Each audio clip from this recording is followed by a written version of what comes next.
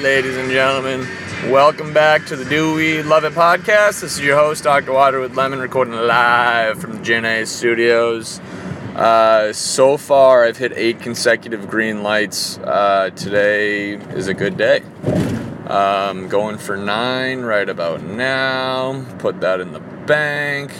Strolling right through. Cruise control, 47 and a 55. You know how we do. The only brakes I use are friction. Anyway, that was an absolute fire jam.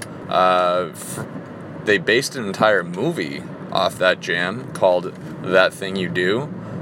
We saw it for Cam Salter's birthday, or should I? Oh man, just hit a red. And it was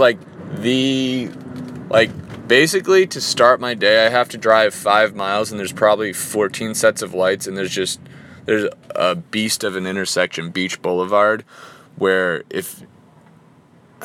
I'm so pissed. So normally at this is the intersection. So a lot of times, even if it's green, it'll be backed up, and you can't make it in one shot as you're approaching because there's just too much traffic. But on a Friday, everybody's wicked casual, and the traffic is literally cut in half, maybe less. And it's like the same exact commuting hours. There's just nobody on the road. Everybody's celebrating, thank God it's and takes Friday off. So this is the one day of the week where you could get that miracle run where you just hit all 14 in a row. This is by far the closest I've ever come. Something to shoot for though. Made it all the way to beach, that's like 3 miles and 8 or 9 sets of lights with all green, so I'll take it. And I was approaching when there was a yellow.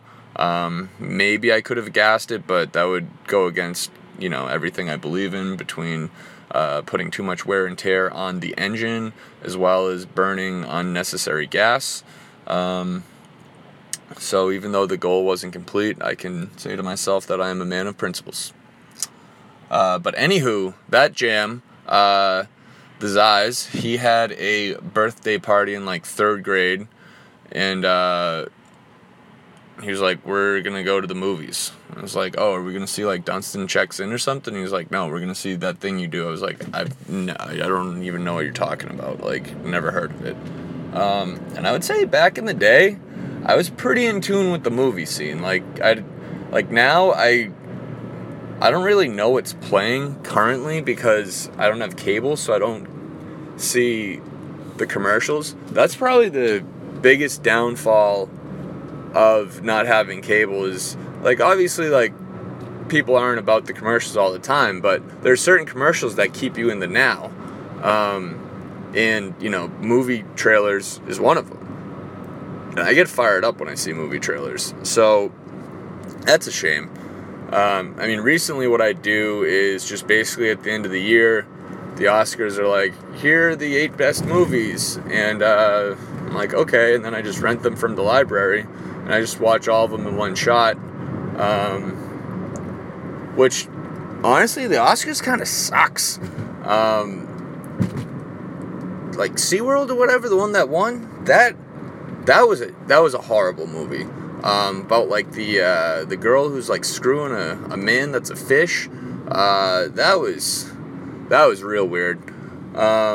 Did not like that movie at all. Thought it was terrible. The fact that it won Best Picture really just takes away a lot of credibility from the award itself. I recently finished up Lady Bird. I wasn't planning on doing an Oscar review, but now that we have that jam going about That Thing You Do. By the way, see the movie That Thing You Do came out in 95, I want to say. Probably plays on TBS a decent amount, so you can always maybe find it there. Great movie. So check that out. Back to the unprompted reviews. I thought 3 Billboards in Missouri should have won. Either that or I, Tonya. I don't even think I, Tonya was nominated. I watched that on the airplane. That movie was so funny. Maybe not Best Picture worthy, but great soundtrack. If you lived through the 80s, I think you would dig it. Probably a good movie for, people in their 60s, because I always get a kick out of Louise, because she says that she has no idea what happened in the 90s, because she was busy raising kids in the 90s. So in terms of like pop culture, like she knows like nothing about music or movies or basically anything relevant, because she was elbow deep in diapers. So somebody in their early 60s who was like ripping it in the 80s would probably appreciate I, Tonya. Great soundtrack. If you're not going to watch the movie, at least listen to the soundtrack. I saw Lady Bird. I thought that was very good. I'd almost give that the nod over Three Billboards. I'd say they're neck and neck. Lady Bird was a little bit more of a daughter coming of age tale with her mom. So I mean, if you can get me into like mother-daughter storyline, then you're doing a good job, because I'm not a mother or a daughter. Three Billboards was pretty unique. I have a very soft spot for Woody Harrelson. Think that guy's the man. Anything he touched to me is gold, especially his cameo in Austin Powers. That was solid. The Darkest Hour kind of sucked. That was with Winston Churchill. Kind of boring. And then there was Dunkirk, which I thought was great. Dunkirk, I could actually see when I would have given a nod for Best Picture. I would say Best Picture, the order should go. If you put a Dunkirk to my head, I would say it would be Three Billboards, 1 gold medal. Silver medal I would give to Dunkirk, and bronze medal I would give to I, Tonya. And I thought the rest were crap. But yeah, Dunkirk is it's a war movie about World War II. The interesting thing about The Darkest Hour, the Winston Churchill movie, is it's essentially the period that leads up to Dunkirk. The two movies have like nothing in relation, but like they could have just been like Dunkirk 1 and Dunkirk 2, or The Darkest Hour 1 and The Darkest Hour 2. So I liked The Darkest Hour 2 / Dunkirk 2. I thought that one was great. And that is it. Actually, one more movie that didn't get nominated. Catch Every Wave. That is the documentary on Laird Hamilton, who is considered one of the best, if not the best, big wave surfers in the world. He is not a surfer. He is a waterman. So there's some cool stuff in there about surfing big waves, as well as different technology that he has invented and how he takes that to business. So I would definitely recommend watching that one. It's called Catch Every Wave. But anywho, I guess this is a voting podcast. So those are my votes for the Grammys, or the Oscars. Lots of people put their Oscar votes in the middle of May, just in time. So I'm really, really late on my Oscar votes, but I am very, very early on my election votes for California that are due in June. So this is going to be a bit of a letdown, at least for my longtime listeners. My longtime listeners, I'm sure they remember the last election episode, because the ballot was wild. Like, we were voting on weed, we were voting on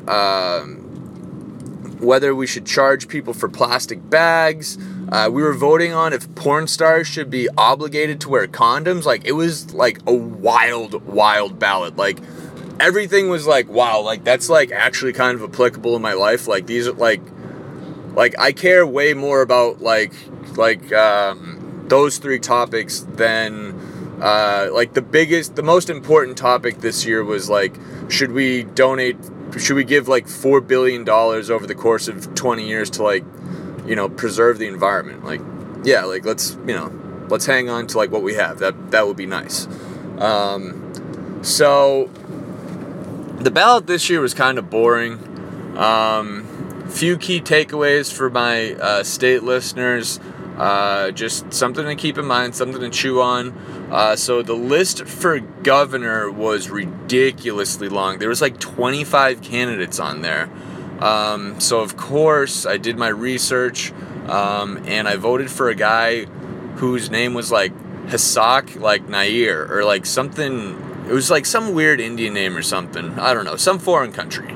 But his name was like Hasak or something, but in parentheses, he was the only guy in the ballot who had a nickname. And his nickname was Hawk. And so everybody lists their occupation or background, just like, it'll be like businessman, like government official, just something short, list their party preference and their name. So this guy's name was Hawk. And for party, he just listed no party. So needless to say, I was very behind that. Typically, I don't know anything about these people. So usually I try and vote for the people who are libertarian or of no party. So I mean, Hawk for no party was a slam dunk. And then the other noticeable election was we had to vote for sheriff, which is like pretty wild to me. Like, does anybody know what a sheriff is? I don't know what a sheriff is. Like, I do, but I don't. Because it's like, there's the sheriff, there's the deputy, but like, what does that make the police chief? Like, is the sheriff like not part of the police? Is he just like some guy who goes rogue? Like, what is a sheriff? Very, very confused. So if anybody could write it and explain to me actually what a sheriff is, besides like a cowboy, that would be great. This year for sheriff, there was a guy on the ballot named Duke. So that was a slam dunk. Really, I don't even know what his party was. It's like, if your name is Duke and you're running for sheriff, like, you have my vote. That's it. So that was all. That's really all there was on the ballot. Everything else was like budgetary related, where it was just like, all right, like, let's vote for less taxes, but if we're gonna be taxed, may it be for the environment. That's kind of my platform. That's about it. I mean, sorry to disappoint, guys. I mean, I think we just kind of voted on all the good stuff in one shot, which is, too bad. Maybe in like 20 years we'll get like something wild. But until then, it's just, I'm gonna be like that old man, like, remember the election of 17, where we got to vote on all this cool stuff. So till then, we'll retouch next year. Maybe we'll have something good next year. Probably not. We did have a write-in from Mr. Richardson. Dear Doctor, do we love Brad Marchand licking opponents? So for those of you who are non-hockey followers, there's a guy on the Bruins, Brad Marchand. The closest thing I'd equate him to is he's kind of like the Draymond Green of the NHL, where like everybody hates this guy, except like, if he's on your squad, you're like, let's go, like, I'm about this. So that's how I feel about him, because he's on the Bruins, so he's on my squad, and he's an agitator. He gets in people's faces, he pokes them, he's a little guy with a big ass nose, so he's like, he's an easy target himself. Takes a lot of cheap shots, which, gotta get dirty sometimes. So he has recently been like licking opponents. Like, they get up in his face and they're like jawing, and then he just like leans over and he like licks them on the cheek. Or like one guy he like kissed on the cheek, and it just gets the opponents like so shook and infuriated. It is a wild move. I mean, hockey's been around for over 100 years at this point. I've never seen somebody licking faces. I mean, I'm not a face-licking expert here. I'm not exactly a historian of the game of hockey or face-licking or a combination of the two. But from my limited knowledge, this is brand new. So for you to invent something in a game, an international worldwide game that's been around for over 100 years, that just gets people so cheesed, That to me is awesome. Very awesome. So I love it. I am all about it. Anything that can get in the opponent's head, that's part of sports, and I am completely with it. Thank you for the write-in. Much appreciated. But yeah, that's about all we have for today. Getting closer to the old office. We actually just switched offices, which is kind of nice. Now I got my own one, which is cool. I mean, I did like having a roommate. It's good to have somebody to talk to. But it's also nice having your own personal space. So right now in my car, I have like 10 books, and I'm going to start an office library. Nobody knows I'm doing this, so I'm kind of nervous because I'm afraid that like I'm going to bring in these 10 books and no one's going to check any of them out, and no one's going to donate books, and everybody's just going to pretend like the office library like didn't exist. But, you know, if anybody's going to invent the office library, it's got to be somebody, so why not me? So I guess updates to follow next week on the office library. Just kind of thought of it last night, so it's definitely in the beginning stages. I think I'm definitely going to make library cards and give everybody like member numbers. I'm going to try and make it official. So hopefully by next week we'll have 2 members of the office library. If nobody joins the office library and nobody donates any books and it's just me reading my own books, do I have to check out books? Like, do I have to check books out from the library if I'm the only member of the library? So that would be a problem. That would be kind of a low, but we'll see. Also, if I'm late on the return to my own library, how much do I charge myself for late fees, and where do the late fees go? Wow. All right. My head hurts from all this library talk. I'll catch you guys next week.